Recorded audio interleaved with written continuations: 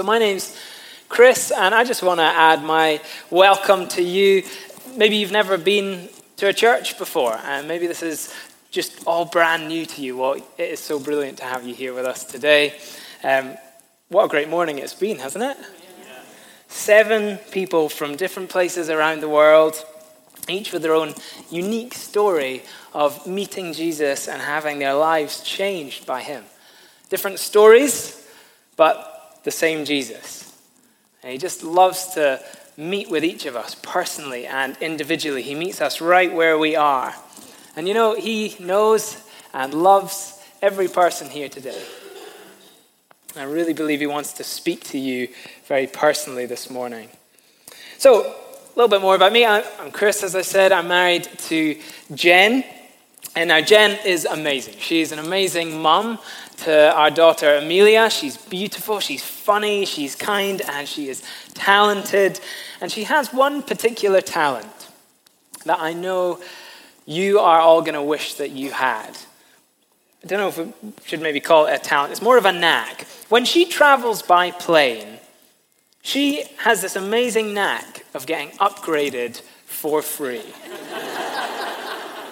Jen has been upgraded on more flights than anyone else that I know. Before I met Jen, I had never been upgraded, not on a plane or a train or anything else as far as I can remember. But for Jen, this just happens all the time. She doesn't even ask for it. It just happens. One time, she was checking in online on the morning of a flight, and she noticed that there was this special offer that she could get upgraded to Economy Plus or whatever the next rung up is for something small, £20 or something. So she thought, oh, okay, I'll give it a go. So she bought that upgrade, and then she set off to the airport looking forward to her tiny little bit of extra legroom that she was about to get. And then she got to baggage drop, and the person at the desk said, well, I'm pleased to tell you that you've been just upgraded again for free, and you're going to be flying business class today. That never happens to me. Or at least it didn't until I met Jen. You see, I should say, Jen's from the States, so we try and get back to see her family and her friends when we can. And one Christmas a few years ago, and we were waiting to board our aircraft at Heathrow. And it wasn't going well. We were at the gate, but there was a really long delay, and it just went on and on for hours. I wasn't in a very good mood. Everyone's just sitting there waiting. You don't know when it's going to stop. And then they finally called us forward. And Jen and I are in the queue, and we get to the front of the queue, and we sort of wearily hand over our boarding passes. And the flight attendant takes them, and she scans them, and she's just about to hand them back when she kind of looks down at her screen and is like, oh, there's been a change to your tickets. And I'm like, oh no, the pessimistic person I am, I assume the worst. We're not going to be sitting together. My precious aisle seat is gone, or something along those lines. So she's got the boarding passes, and she literally just pairs them up in front of us.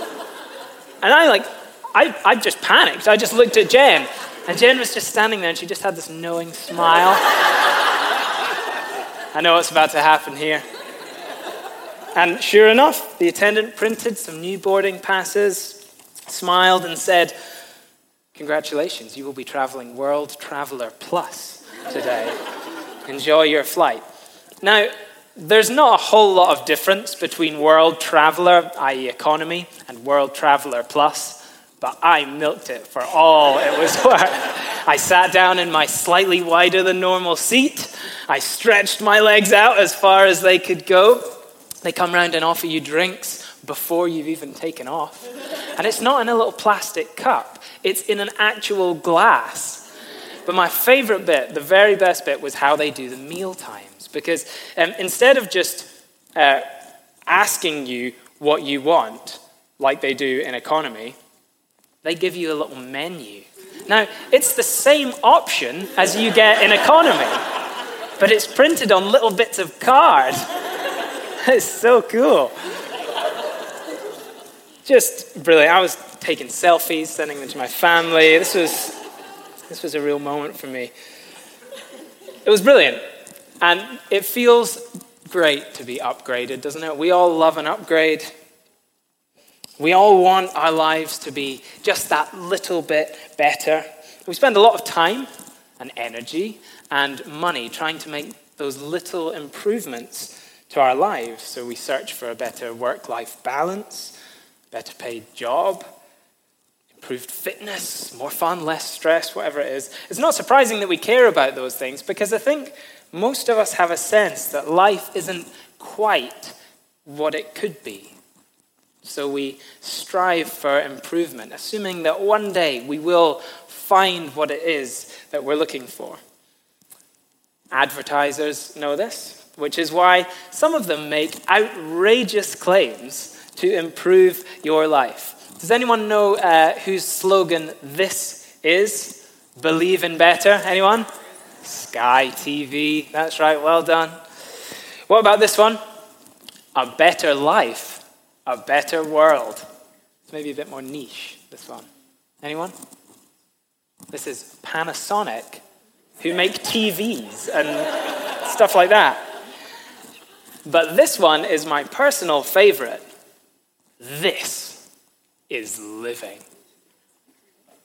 Any guesses? That is Sony's tagline for the PlayStation 3 games console. As though sitting in your bedroom playing FIFA is the high point of life.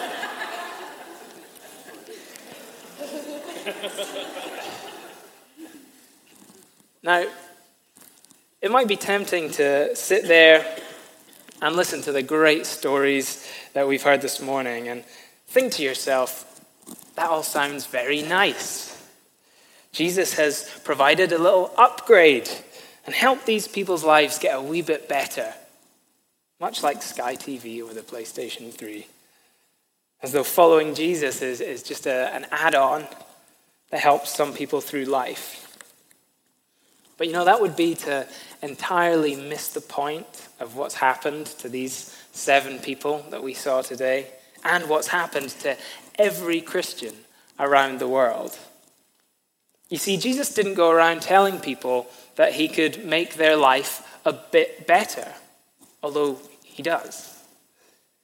Instead, he said things like, I am the life, and I came that you might have life. In fact, if you look through the Gospel of John, which is just one of the 4 biographies that we have of Jesus' life in the Bible, you'll see Jesus claim that he is the life, or the giver of life, at least 25 times. And others say about that same thing about him many more times on top of that. So why does Jesus talk like this? Why is he so insistent that our greatest need is to have life? Aren't we alive already? Sure. But we can be physically alive with a beating heart and lungs full of oxygen without truly living. Furthermore, every one of us will die one day. Jesus is talking here about life in its fullest sense. Our soul, our mind, our body. This is eternal life. And Jesus wants to give us life as it was always meant to be. Do you ever feel like something's missing? Like there must be more to life than what you're experiencing? I think many people live with that feeling, and it drives us to try and improve things through relationships, through work, through acquiring more and more stuff or more and more knowledge, whatever it is. But Jesus tells us that the problem that you're sensing is much bigger than you realize. And it cannot be fixed by just a few tweaks here and there. What we are talking about this morning is a matter of life and death. The Bible says, whoever has the Son, that is Jesus, has life. Whoever does not have the Son of God does not have life. What you need is not an improved life, but resurrection. Our problem is what the Bible calls sin. And The result of sin is death because it cuts us off from the God of life. Sin isn't just doing the wrong thing or making the wrong choices. It's when we reject God, believing that we know better. We go our own way. And we have all done this. You don't have to look around at the world for very long to see that human beings have made a mess of things by going their own way.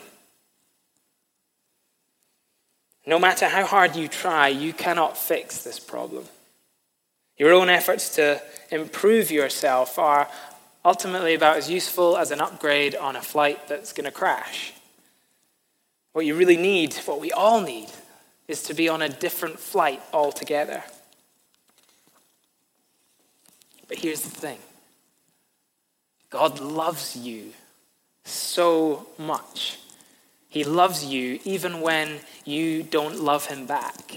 Even when you don't even acknowledge his existence. He loves you. He knows everything there is to know about you. And he loves you still. And because he loves you, he is so eager to give you his life, that full, eternal life with him that you were designed to have. And he has made a way through his son Jesus to have that life. So how's this possible? Life comes to us through death, the death of Jesus on the cross. It was mentioned in all the baptism testimonies. Though he was entirely perfect, Jesus willingly took the punishment for all our wrongdoing and shame.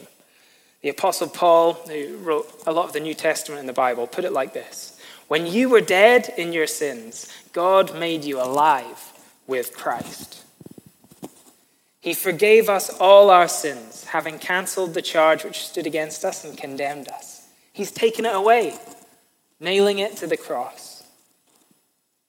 Jesus asks us to put all of our trust in him, that he and he alone paid the price for all our sin. And the Bible calls this faith.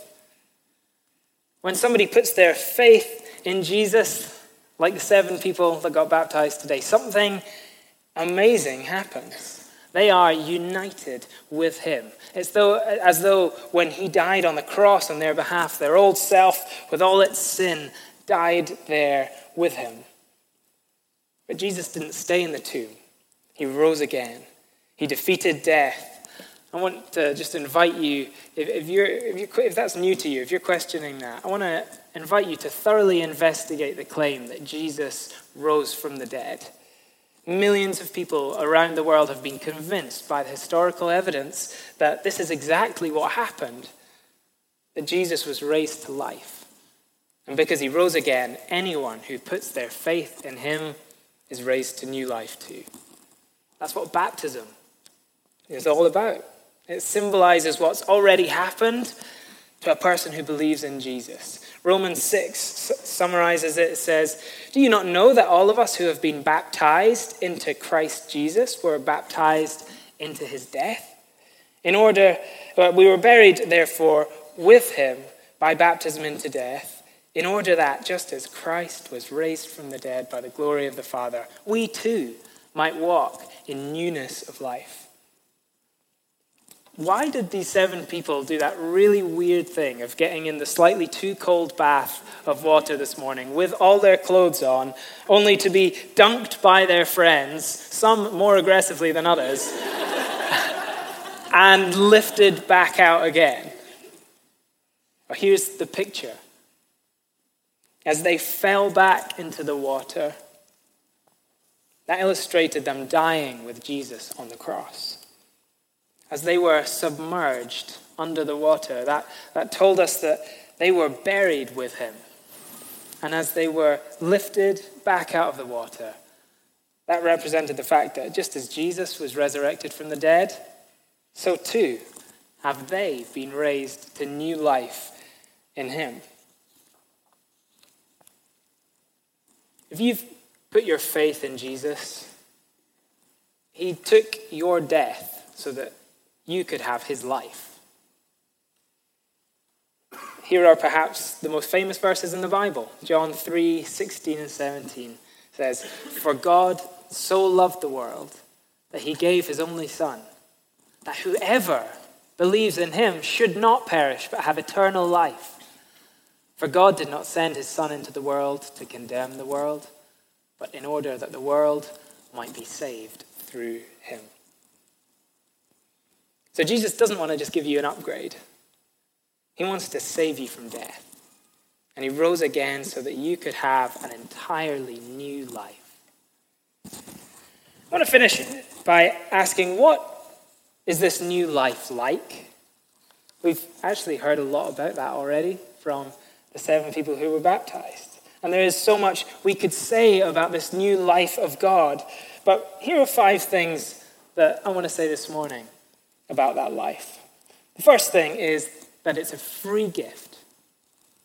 We receive it by faith in Jesus, not by following a bunch of rules.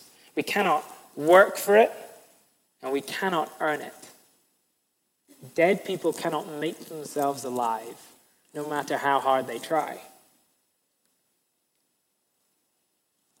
The second thing is that this life is eternal.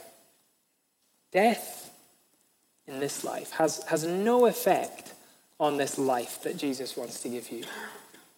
Jesus said, "I am the resurrection and the life. Whoever believes in me, though he die, yet shall he live. And everyone who lives and believes in me shall never die." I think there's often this perception that Christians are just simply waiting to go to heaven when they die. And Christians will go to heaven, but the eternal life that Jesus wants to give you isn't just reserved for the distant future. It starts as soon as you put your faith in Jesus. A famous preacher from the 1800s called Charles Spurgeon put it like this: "This spiritual life is the same life which will be continued and perfected in heaven. We shall not, when we rise again from the grave, obtain a life which we do not possess on earth. We must be alive unto God here."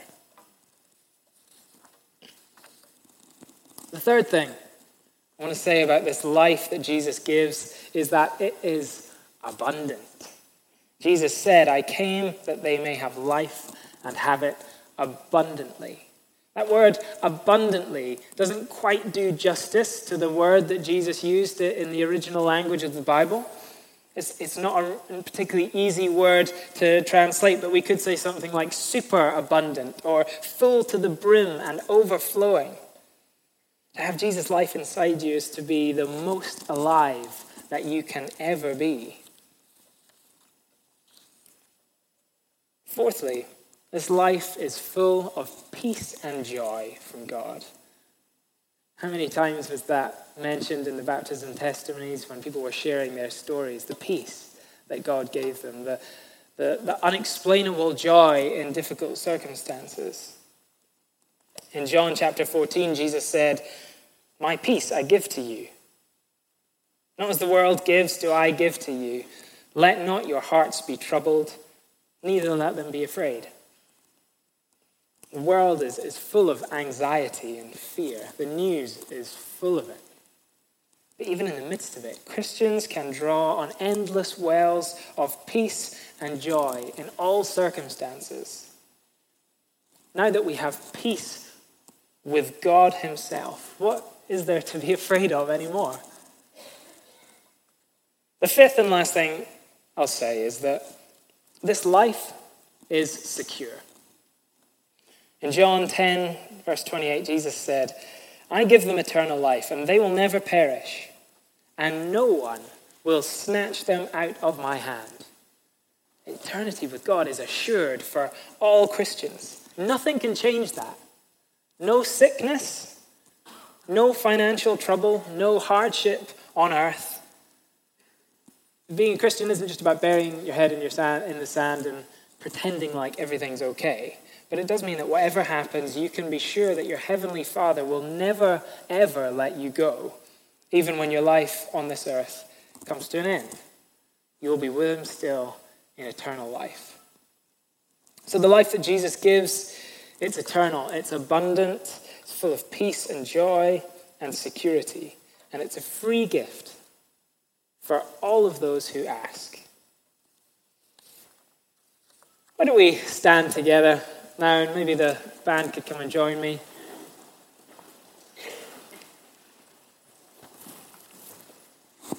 Let's close our eyes. It's just a moment right now between you and God where you can speak to him, where you can respond to some of the things you've heard today.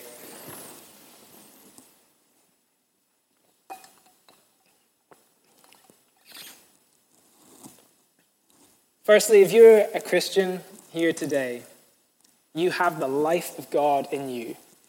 And the only right response to that is rejoicing in gratitude to the one who saved you from death and brought you into life. I don't know, maybe you'd forgotten some of the truths that I've been talking about this morning. But lately you haven't been experiencing the fullness of that life that Jesus promises. Thank him for what he's given you. And ask him for more and more of his life every day. Because remember, it's abundant, it's unlimited, and he loves to give to those who ask. For everyone else, when we read about Jesus in the Bible, he brought life wherever he went. He healed people, he delivered people, he set people free, he gave them hope. He's still doing that today. It was so brilliantly demonstrated by the 7 people who were baptized earlier on. He wants to give that life to anyone who asks for it this morning. His will for your life is that it would be abundant, overflowing, that it would be eternal, full of his peace, full of his joy, full of his security. We can only experience the life that Jesus wants to give us when we give control to him, when we hand him the reins and say, you're God, I'm not. So from here on out, you set the agenda. I'm going to follow you.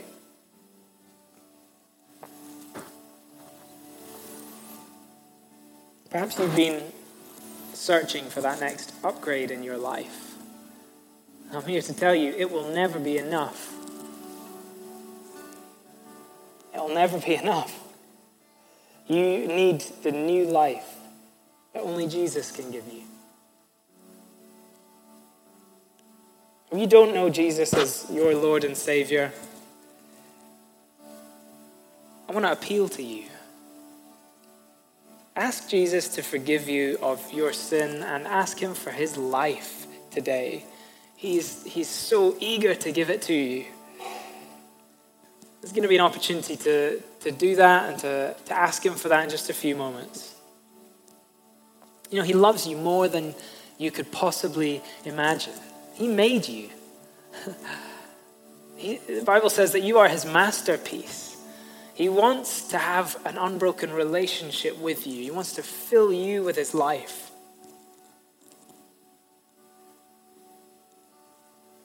Perhaps you've been attending church for a long time, but today you've realized that you have been treating Jesus, thinking of him as a little bit of an add-on to your life. Perhaps you've never really understood before that Jesus isn't about just making your life a bit better. Instead, he's about bringing you out of death and into life. You need to turn to him today and give him your whole life and ask him for his entirely new life in exchange.